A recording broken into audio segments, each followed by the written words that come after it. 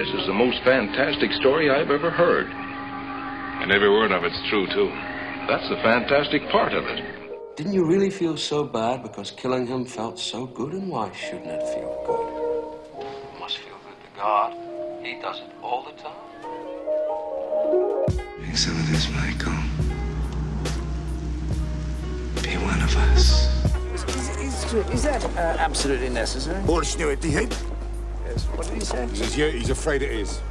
Ah, fine. I have come here to chew bubblegum and kick ass. And I'm all out of bubblegum. You see? Your stupid minds. Stupid! Kill your brother. You'll feel better. White line's in the middle of the road. It's the worst place to drive.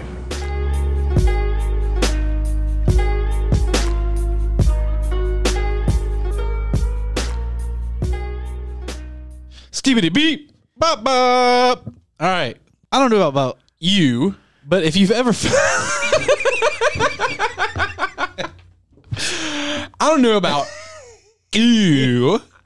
Welcome back to the Cult of Classics. We have returned. And if you ever felt the decisions are a pain and you'd rather just chew bubblegum and leave the thinking up to others, then we've got a great film for you today. Free yourself from control and loosen a grip on autonomy. Let's take a walk down Main Street and obey without question our authoritarian master of horror, John Carpenter. It's They Live. Hell yeah.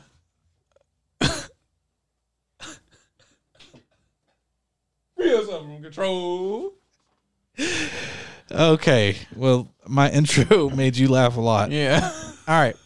The energy was great. They Live is a nice little bitty, a nice little bop. We're starting off with John Carpenter again. Yeah, we came back to John Carpenter. Season 2, we're coming back to John Carpenter. It's on. Did you make that decision? Because you made the decision on where to start. Yeah, I did it. My brain just works in continuity. Okay. We talking about bookends. Well, book beginnings. I will say, just as a spoiler, going from The Thing to They Live, if you want to know which movie I like more, it's The Thing by a lot. There is a dramatic drop in quality. This is post Carpenter in studio form, I believe. This is when he's already kind of given up on big studio pictures. Mm-hmm. But this is his only number one at the box office opening weekend film. Yeah. And he apparently, that was a really big thing for him. And, It as stuck it with should him. be. Yeah, it would stick with me too. Yeah. All right, so we start the film off with our main character, who we will just call Nada. Nada. Because he doesn't have a name. It is never spoken throughout the film. Throughout the entire movie. I honestly think that somebody just forgot. Yeah. Carpenter just forgot. Or Frank Armitage forgot. Yeah. Which is Carpenter's pseudonym. But we just call him, he's just played by Roddy Piper, and for the rest of this, we'll just say Roddy Piper, a.k.a. RRP. Yeah. AKA Roddy, the main man. So he's making young thick neck. young, strong mullet, too. Yeah. The mullet game in this film is coiffed and glorious. Mm-hmm. It is a well-kempt mullet. Feathered.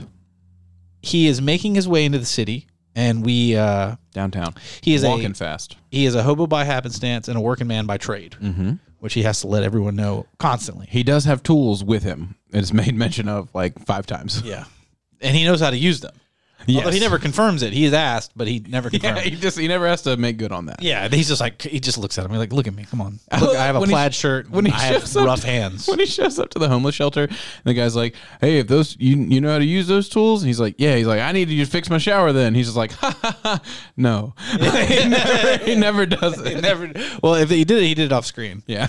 So the great thing about this movie, and it sets it up very quickly. The city is big and Roddy is small, and this is a visual distinction meant to convey the theme of the film, which it really hammers home. Yeah. That this is what happens when capitalism runs rampant. Yeah. Carpenter himself has said that he made the film to talk about Reaganism and its dangers, but it applies now more than ever, especially this is the world when the wealth is concentrated at the very top and poverty swallows up the middle class. Yeah.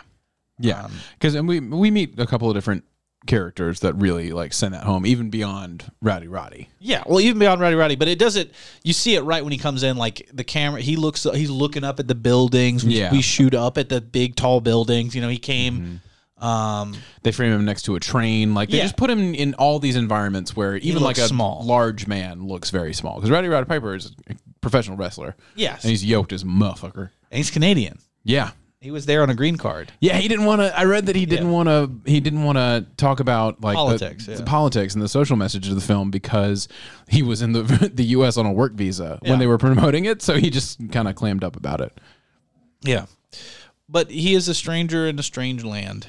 I had a visual note here. The film is shot almost entirely with natural light and has very little special effects of any kind until we put on the sunglasses and go grayscale. And I think that would be the most it has. So Roddy has trouble finding work. Long lines at an unemployment office and a hobo camp kind of lets us know that a lot of people are experiencing a similar type of trouble. And you hear it either through word of mouth from the homeless people that all over the country, there's appears to be a growing state of poverty. Yeah. And it's alluded to by Frank, who he meets in his journey, and by Roddy himself at a couple, like once he actually starts speaking, because he doesn't really do a whole lot of talking for the first few minutes of this film. Yeah. But he is immediately treated rudely by the woman at the employment office who tells him there's nothing for him, and then the construction foreman who's overly rude to him when he like comes simply to him, hat in hand, asks for a job. Oh yeah, he's super rude. He's just like, what do you fucking want me to pay you for some work or some shit? Nasty. Yeah, get away from me. Yeah, hey, you disgust me. Fucking nasty working man. So again, it's the haves and the have-nots are constantly pitted against each other throughout this film. And it's very, very, very up front and center. It is just right on the nose. Yes, and it is consistent, which is good. I think it's better to let people know what your fucking theme is than for them to be scratching their heads the whole time. That's true, but there's letting people know and there's beating you over the head with it. Yeah. And this movie really does just knock you. Well, yeah, Carpenter was not a subtle director. He's not a subtle man. He's not a subtle man, but we definitely get the theme. Yeah, we do. We sure do. We do fucking know that. All right, so we get a little bit of foreshadowing from this blind street preacher about a world of control and being asleep. And this is a common technique in literature to use a blind man as like a seer or a prophet. Oracle. Well, yeah. And in this film, our preacher actually turned out to be quite sane, which is unique because usually you get a crazy person or a guy like an oracle to say the words of the writer. That somebody who's supposed to, like a character who's supposed to be tapped into some sort of like unknown frequency. Yeah, that the rest it's like a vibration that nobody else can really pick up on, but they can because of their XYZ disability, different perspective, or like mental illness that allows them to see through something. This guy is just a part of a larger community of seers who his crazy act is kind of a put on. Yeah, absolutely. So Roddy does find some work from the rude construction guy and he meets, after taking his shirt off, and showing everyone that indeed he is swoller than the motherfucker. Yeah. I called him the perfect amount of regular masculine dude swole. Yeah. That's what he is in this film. Yeah. He's over the edge a little bit. He's over any normal amount. You can't get like that without working out. Yeah. In a gym, you can't just be like, I work outside and I'm built like this. Yeah. You have to have spent a lot of time in the gym. But he looks like if he's wearing a shirt and jeans, just regular, button down, normal clothes, he does look like just a regular big guy. Right. And then he's like, surprise, I'm a bodybuilder. Yeah. Surprise. Yeah. So that, kudos to, first of all, RIP, but kudos to RIP, you. To a legend. To a motherfucking legend. I'm a big fan of him in this movie. I just want to say, I really am a fan of his work because he seems so genuine on and off the screen. Yeah, I wish that he would have been able to be in more films. Well, he's a very bad actor. Yeah, no, he's a bad actor, but he does have like there's a lot of roles where he could have slipped in pretty naturally that I feel like maybe he would have knocked it out if he'd got like a chance. Lethal Weapon, you think? Yeah, or like kind of like maybe not a lethal. You mean like in the Mel Gibson? Yes. No, Do I mean it because of the Danny Glover? Because of the mullet? Yeah. That's immediately where my mind. That was the association I made. He had that role requires too much charisma and too much like line uttering, but like any kind of strong silent type like Roddy Piper is really compelling in this movie, especially in the first 15-20 minutes before he really has to start like talking a lot. Yeah. Which, I mean, it sounds like an insult, but it's really not, because he does do a good job. Like he emotes very well. His face is good. He's actually got a decent voice, and when he's just like, he's not like, into any deep water, he can carry a role. He could have played a great like working man or like a stepdad. Yes. He would have made an amazing stepdad. Could he have played Kurt Russell's part in Overboard with Goldie Hawn? No. Really? I mean, again, too much charisma. I don't know. Kurt Russell talks a good bit in Overboard. But he was like a construction worker, right? That's true. Maybe he should have. He would, like, like the thinking is too, because Carpenter cast Roddy and was like, I almost cast Kurt Russell again, but he's like, I'd already cast him in 4 movies. So in my 5th movie, I decided to cast. I decided to cast somebody else. Yeah, I decided to cast large Kurt Russell. He looks a lot like Kurt Russell. Yeah, he does. He really looks like him. He has kind of the same like affect and the same kind of like machismo cool type deal as Kurt Russell does in The Thing, but like I just imagine putting Roddy Piper in The Thing, and I'm like, oh yeah, we're in some trouble now. He would have just screamed a little too much. I think it's because it's the go-to thing for not great actors that are very physical to yell and emote. But if you want to see his second best performance on screen, go take a trip to your local torrent shop or Amazon, I guess, and pick up, if you want to spend money on it, Hell Comes to Frogtown. Yeah. Don't watch the second one though. The first one is Hell Comes Back to Frogtown. The first one is terrible. And don't look up the director, because he like makes a video of him like all in black with a ponytail and like a katana in the desert, and it's just bad. That's a bummer. Yeah, because like, I just Kurosawa is my shit. It was bad. So he meets his friend Buck, and we get to have a little bit of good dialogue between Buck and Roddy in the hobo camp, where Buck is basically outlining like, hey, you start from this far back in life. There's no way to make it. Like, I tell you, go ahead, give it your best shot. But the whole time, I am trying my best to fuck you up at every turn. And that is, a very realistic interpretation of capitalism. I mean, that feels more like the writer and Carpenter probably putting their words in right there. Yeah. And then you have Roddy counters with this optimism of, well, as long as I work hard, and follow the rules, I'll be fine. Yeah. Well, and Frank, he has a conversation with Frank too. That's what I was saying. Did I say somebody else? Oh, you said Buck. I thought you were talking about. I was talking about Frank. Okay. It's Frank. That's my bad. I thought you were talking about the older hobo guy's name Buck? I think the actor's name is Buck. Buck Wild. Yeah.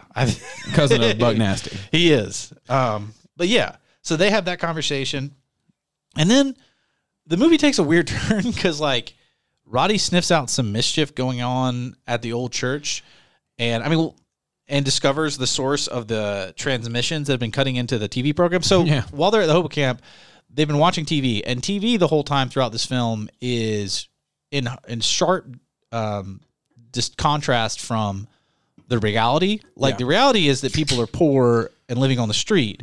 On television, people are concerned with fame and beauty and like these beautiful vacations. Yeah. Well, and like it's visually very different because it's all like the movie is all natural light. A lot of it's actually happening outside at this point too, because the hobo camp is like all out. It's like it's actual camping that they're doing, and then the TV is like all studio produced news. Like it has that kind of like 80s grain on the TV and like very like heavily made up, heavy hair work going on. Lots of like fancy clothes, and fancy clothes in the 80s look even more artificial now just because people were just dressing like they were in space. Yes. So like it's very strong contrast when they're watching TV compared to like this hobo in a camping chair literally outside like watching news on bunny ears. So while that's going on, a transmission is interrupting them saying that like we're being controlled. We don't know what they are, but they're messaging us.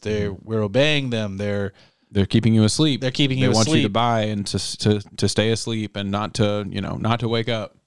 So Roddy spends several days scouting out this church, and it doesn't ever show him doing anything. It shows a passage of time of like it's day, then it's night, then it's day. The passage of time, it does get a little hard to track during this sequence. I thought they could have done maybe a little bit better there. But we don't ever see him go out. We don't ever see him go back to the construction site, which is a little strange. Like usually that is something that happens, and it kind of he would come back to it. But it's an editing choice. Yeah. And so they sniffs out some mischief. He gets in there.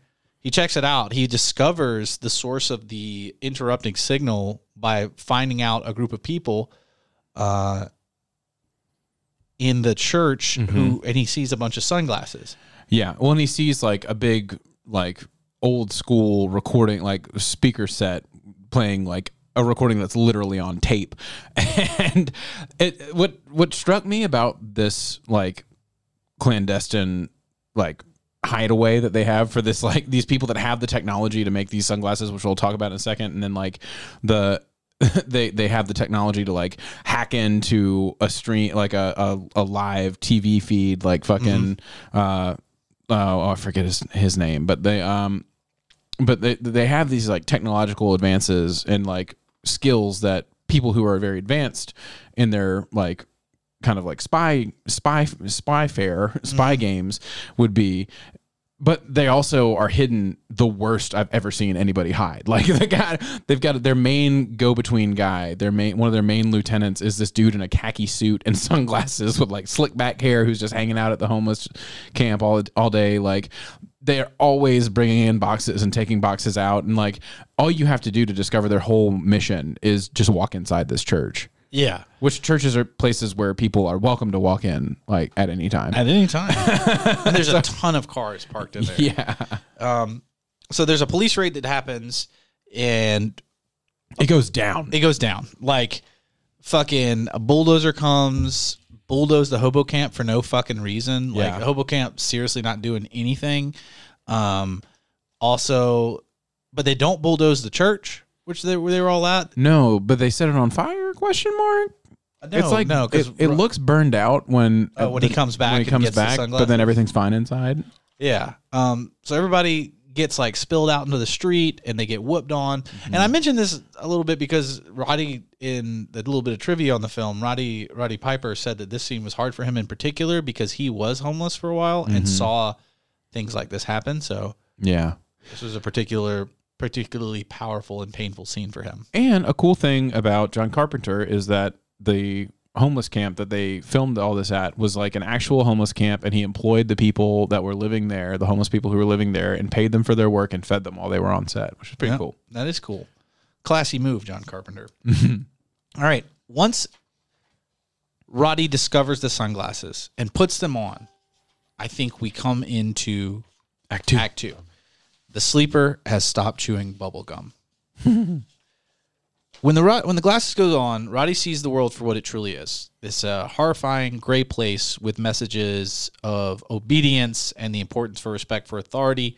And what I'm saying is like everything. You put the glasses on and like the billboards become obey. Yeah. Like everything is grayscale. Everything is subliminal messages. Every advertisement, every magazine. Not even subliminal. They're just straight out and open. Yeah, and this is where we get the obey sign, which is like iconic in this movie and also inspired Shepard Fairey to do the new obey logo, and you know that has spawned into its own thing. But I thought it's cool that it comes from They Live. Like, it's like a cultural touch point today. It is cool. I am not familiar with it as a fashion or anything like that. Yeah, well, it's fashion is art. Like that. Okay. He basically like I think the original installment was that I think in L.A. put up a giant billboard that said "Obey," and it's in like the same kind of typeface as it is in this movie. Okay, cool. Yeah. So just directly. Yeah, Inspired. yeah. He's like, I was inspired by it. I was like, it is this. It is this. And we finally see, though, Roddy finally sees one of the fucking aliens. Like, you've seen the film, the aliens, they are an ugly motherfuckers. They really are hideous. They've got these insanely crazy eyeballs that are popping out of their skull and no skin and just teeth. They look like if you pulled zombie skin over C-3PO. Yeah, that is what they look like. Yeah. And apparently they were all the same guy, Jeff Imada. Mm-hmm. Yeah, and it's pretty neat little acting because you don't really see too many of them next to one another. Well, when they're next to each other, it's different people. It's only It's only when they're speaking. Yeah, yeah, but it's dubbed over. It's just that he could fit into the outfit. Yeah, and the design was actually really neat because they're definitely creepy. They're not as the special effects for these monsters are nowhere near the caliber of work that you see in The Thing. No, not even remotely. No, but like they're still like they're creepy enough for what this movie because this movie isn't really a horror movie. No, it's not a horror movie. It's more of like a social statement thriller. Yeah. You know what I'm saying? Yes, excellent. And now that we're in Act 2, this is where Roddy really gets to shine because we're disgusted by him. He's disgusted by him. He calls this woman a formaldehyde face, and he really pops off when he gets into the grocery store. On the grocery store. And it's time now. We get like a solid 15 minutes of ass whooping and killing ugly motherfuckers as he tries to escape like the city. Yeah, dude. Once he breaks all the way instantly. He's like, for a couple seconds, he's like seeing signs that just say obey, marry and reproduce, consume, and then he's just like. He sees the beings and he's like, what did he say? And then he sees a lot of them in one place and he's like, all right, time to start killing. He goes into a fucking bank. Goes straight into killing. It just starts killing them immediately. So many of them. And they immediately recognize it. Like there is no mystery solving. Like there is no detection. There's no subversion. Like it's just immediate. It's on site. Yeah, it's on site. He's like, it's on site for you. And they're like, it's on site for you. Yes, it's on site for both of them at the same damn time. Yeah. And I just want to take a minute as this carnage rolls by to appreciate some of the great one-liners spoken in this film. Let's get it. I came here to chew bubble gum and kick ass, and I'm all out of gum.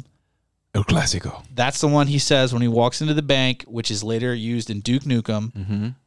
And in Dazed and Confused. And in Dazed and Confused.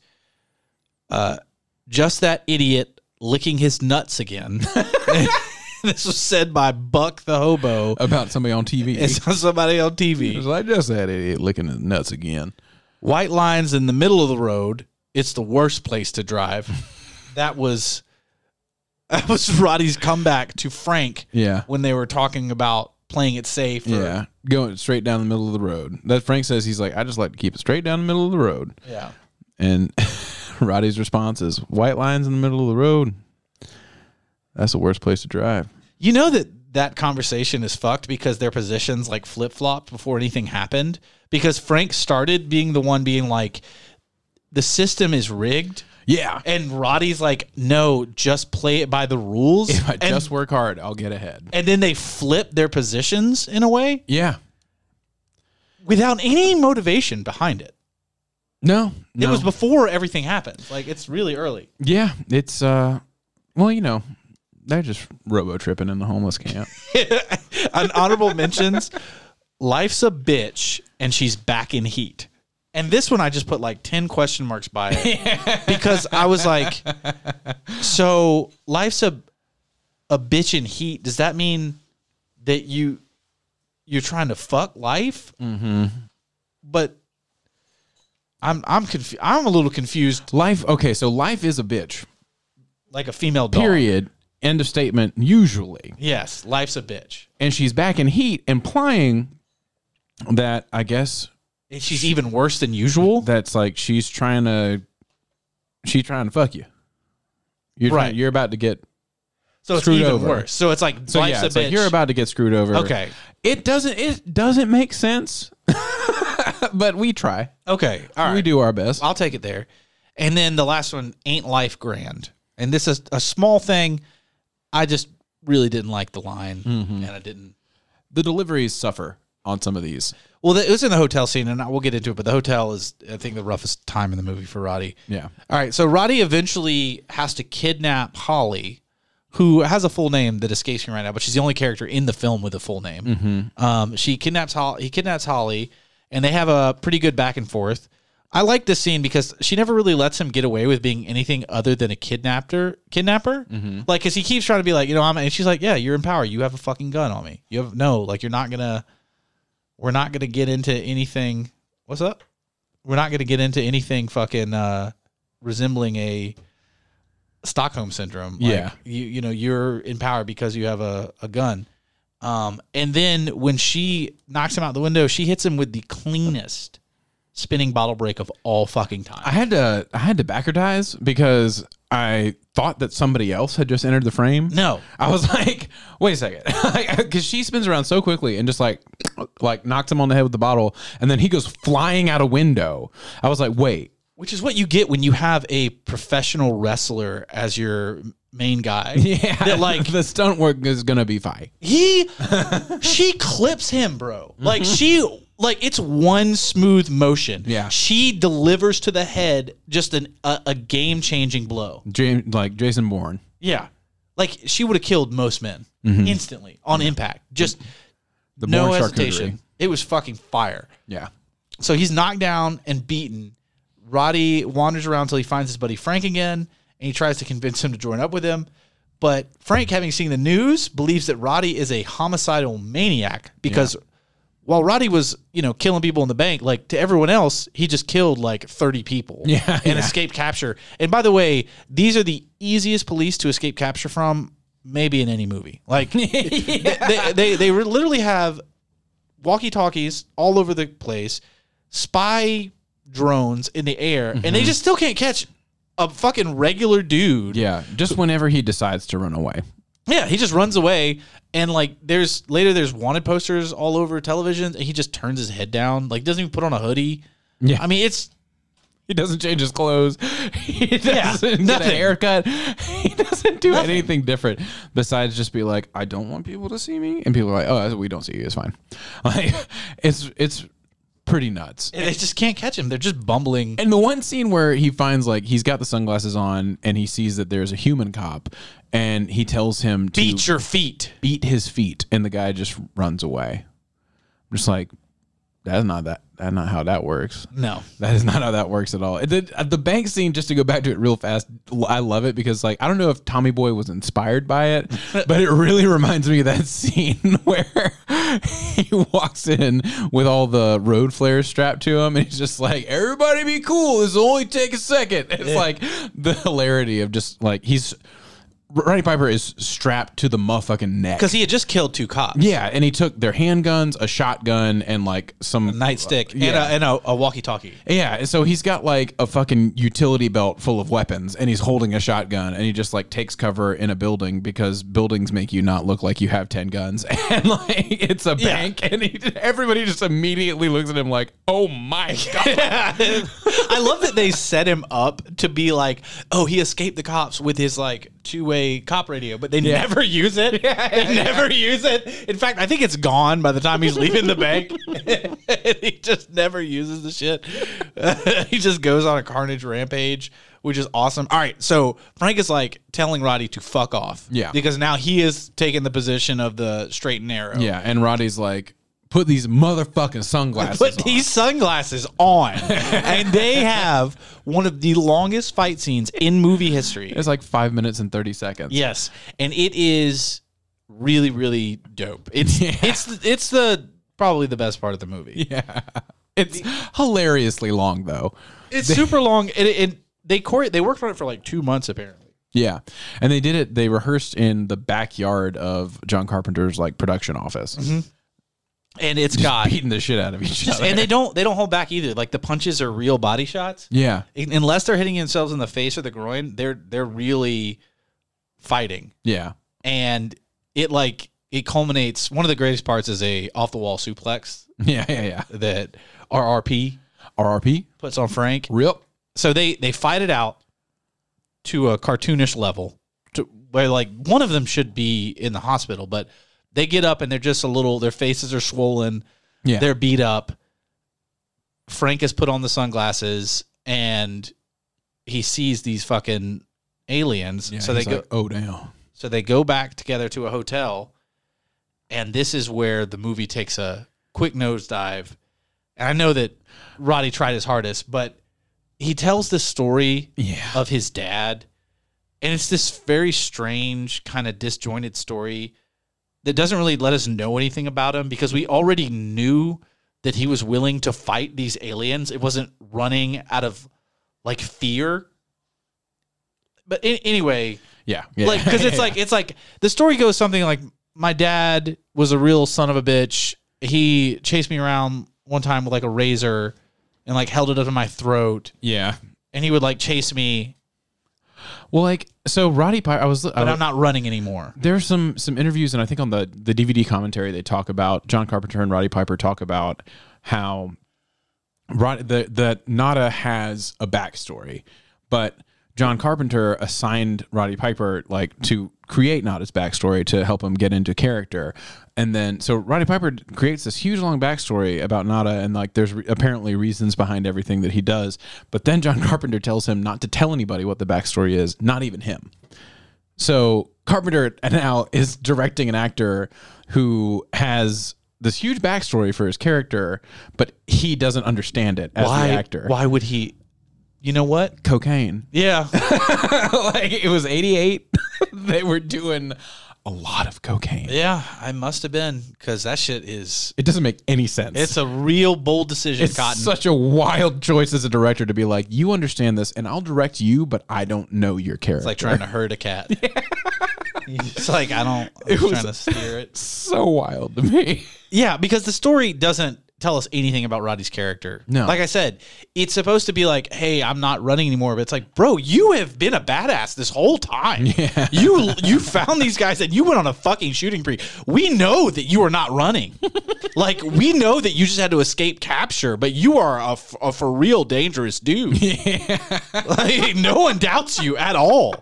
We don't need to know about your vulnerable past for this, but all right. So they join up with the rebellion. Yeah. Which has reconvened under the watchful protection of Khaki a chubby biker cop. Oh, chubby yeah. biker who lets them in and also tells them there's something new going on. Like, they join up with the resistance. Hey, brothers. They join up with the resistance. They get contact lenses instead of the sunglasses, which I thought was a good little bit of screenwriting. Yeah. The sunglasses would have become untenable in like and you give your actors their eyes back. Yes, so that people can see their faces. Yeah. So, but lo and behold, there's Holly. She joins up, and she gives this like really seemingly sincere apology, which I wasn't a huge fan of, because I didn't feel that she did anything wrong with the information that she had. Mm-hmm. But, I guess they had to be like, oh, yes, she must apologize to him. This is the strangest interaction in the movie to me. Like, I feel like, I know it was just 5 minutes, but John Carpenter was just like, all right, so we got all this blasting and all this fighting, and we're not going to really focus too much on developing anybody's character or relationship, because even when Frank and Nada beat the shit out of each other, they've known each other for like 3 days tops. Yeah. Like, and they worked together one day, but not even really together. Like, before the hotel scene, they've spoken to each other for like 10 minutes total. The hotel scene was really the attempt to do that. Yeah. And I think that just kind of... But they don't do it. They don't earn any of the relationship between Nada and Holly either, because like he is definitely obsessed with her. Like, he is drawn to her, and not obsessed, but like he's drawn to her. He wants to work with her and help her and like be around her. But at this point, she's just somebody who he has kidnapped and used to get away.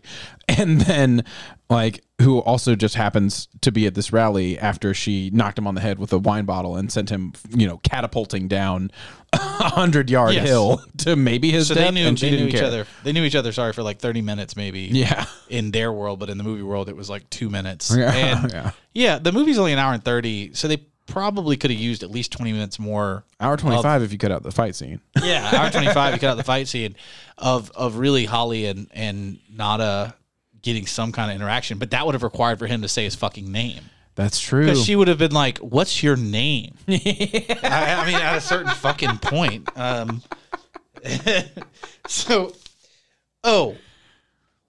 This meeting also gets busted up, and this time instead of just beating people, they're shooting. We also get some information about the watch from a tech guy who's like about the watches that all the aliens carry. About how I was like, I don't know, they disappear. They can do their little disappearing trick. But this is where we learn that John Carpenter does not understand explosions at all. Or because doesn't have the budget for anything. No. There's a huge explosion of like the wall exploding. But Holly and Roddy Piper are like right next to the fucking wall. Yeah, that's true. They're really close to the wall. Right up on when it blows up towards them and bricks fly and blow up at them. Nothing happens. They're to them. fine. They're fine. They're good. Later, also, we get a great example of this because they get a grenade, and when they're inside of like the alien TV studio, and they throw it like 3 feet from them. Yeah, at the foot of a door. No, the studio was soundproofed, so the explosion was muted for sure. But that doesn't change the power of the explosion. Well, maybe it does. Maybe there was still airflow. Alien technology. Yeah, okay. Well, it's a grenade. No, Karen, you're holding up the line there, Karen. So then we get to what I consider this to be Act 3, because now the goal has changed and we're in full-on revolt against the aliens. Well, yeah, I guess, yes. This will be the conclusion. He's joined the movement. As soon as he joins the movement gets disbanded or murdered, like everybody who's taken part in it, all the leadership. The priest has long since been gone. Oh, the priest got beat to death in the initial. Oh, for sure. And but I thought raid. Khaki Suit guy also was getting beaten. No, he escaped. He escaped. Okay. He escaped. We didn't see him get beaten.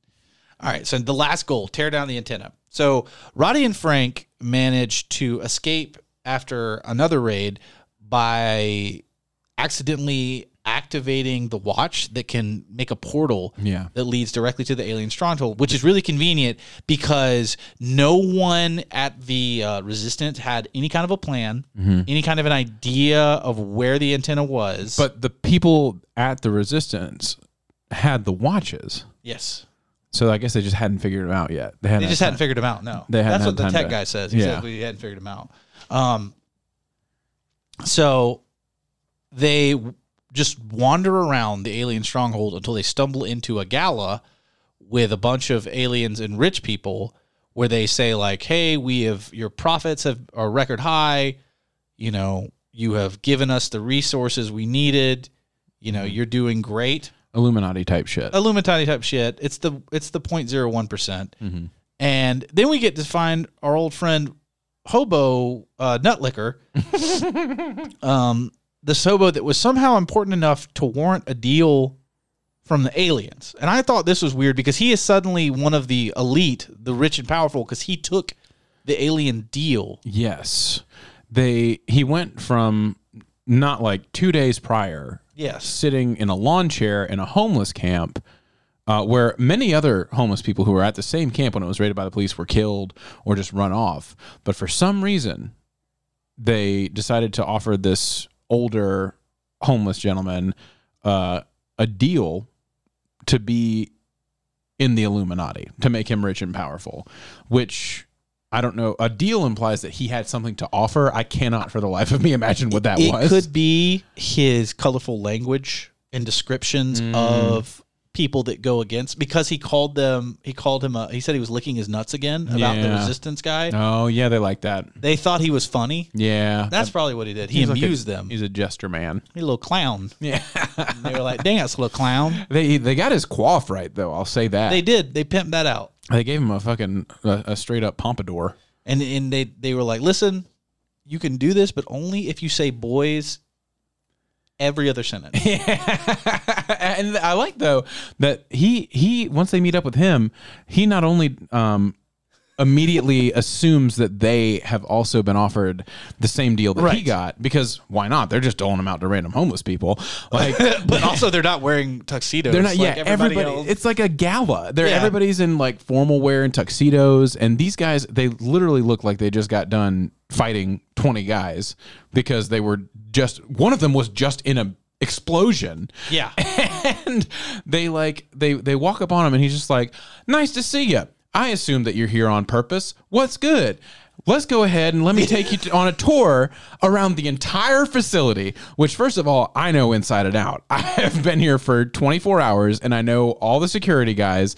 I know where everything is. I know where the control room is. I know about the entire cable operation. Like, let me show you everything. He's like, listen, I know that generally there is a lot of obstacle to get through, but we are just going to jump right over that. He eliminates all obstacles for them. He's just like, oh, I didn't know they gave you boys a deal. And they're like, huh. And he's like, I don't want to hear anything. Let's get right to showing you around. Let me this show you how facility. everything works and where you can destroy the antenna. So, he's an exposition machine, and he just gives him the keys to the castle. I was really disappointed when he stopped to show them how their travel worked, which it seemed like that could set up like a cool thing of like, putting a nuke directly into the homeworld or whatever.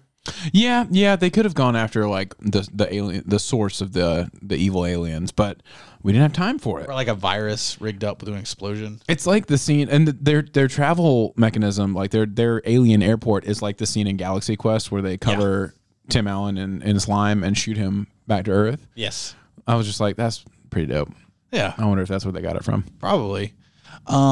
Anyway, Roddy and Frank get close to the antenna. They start getting close to the antenna, and they just start blasting. Once he's led them all the way to the TV room, they're just like, fuck this. So anyway, I started blasting. Yeah. They search for Holly and find her, but she turns to be, she is a double-crossing asshole, and she shoots Frank. And then there is this moment on the roof where she appeals to Roddy, but he says, nah, fuck that bitch, and guns her down with his little gun. Because she makes him drop his main gun. He takes out his little gun. Then he takes out the antenna with his little gun, is killed in the process, and gives a limp little bird to the aliens in the helicopter. Yeah, because the aliens show up in a helicopter as he's getting ready to shoot up the antenna, and then rather than shoot him, they just allow him the time to shoot. Yeah, well, they're like, we can make a deal. You don't have to do this. They're like, we make deals with everybody, player. You can get a deal. We are very generous. Yeah, we're very generous. There's really no reason why we couldn't just elevate everybody on Earth, and then it would not even be a hostile takeover. Everybody would be like, hell yeah. Yeah. But then, that would be a different movie. That would be a different movie. But I also think it's funny that none of the aliens at the gala or the guards recognized Roddy Piper especially after all of the other aliens have recognized him instantly as an enemy. Yeah. And he's just got they've got two fucking guns tucked in their pants too. Oh man. They didn't want there to be a lot of obstacles in his path. No, not at all. They really want to make it an easy trek to the antenna. All right, so my closing thoughts on They Live is the film has a strong theme that it effectively conveys throughout. Very bluntly. It has a great fight sequence. I like Roddy, and I wish he had better roles. I think the one-liners in the movie can be really fucking cringe at times. But I think this is an important movie.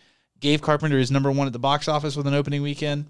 Very creative idea, original with really strong visuals. But I think like most of Carpenter's movies, it suffers from poor either screenwriting or adaptation of that script.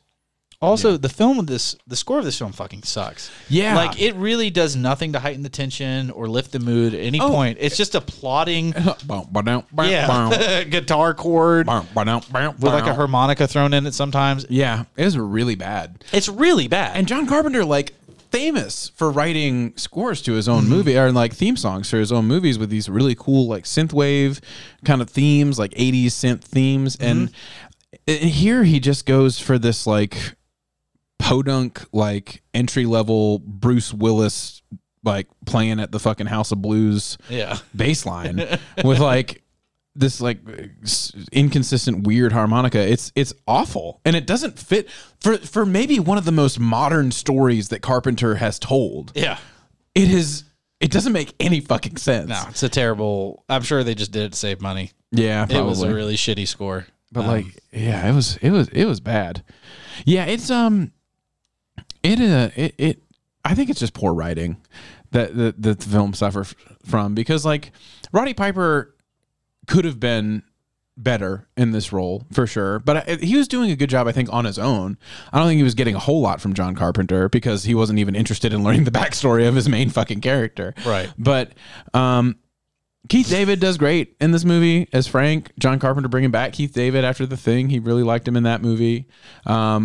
It's just really he doesn't give himself the time within the script to effectively earn any of his characters' interactions, which I think is the biggest problem with this film. And it's not a character-driven story. It is not, but it should be, because like he goes above and beyond to whack you over the head with this metaphor and with this message, but he does it at the cost of every character being incredibly shallow, like, and every interaction being incredibly shallow, because when you're just having people bump into one another and being like, hello, my name is Frank and I'm from Detroit and I send money to my wife and kids, but the system is rigged and here we go. And then like Nada bumps into the homeless guy and he's like, you're like, oh, there's some wacky shit going on in the church here. Police raiding the church right now. Here we go. Like, it's just, it's harmful to the overall message of the film, because it makes the viewing experience less effective, because you don't really care that much about anybody except maybe Nada and Frank a little bit. But even then you're like, these guys are just... They don't even show Frank die. No, they don't even... Yeah, you just hear the sound of the gun. He dies off screen. He dies off screen. So again, you don't build any...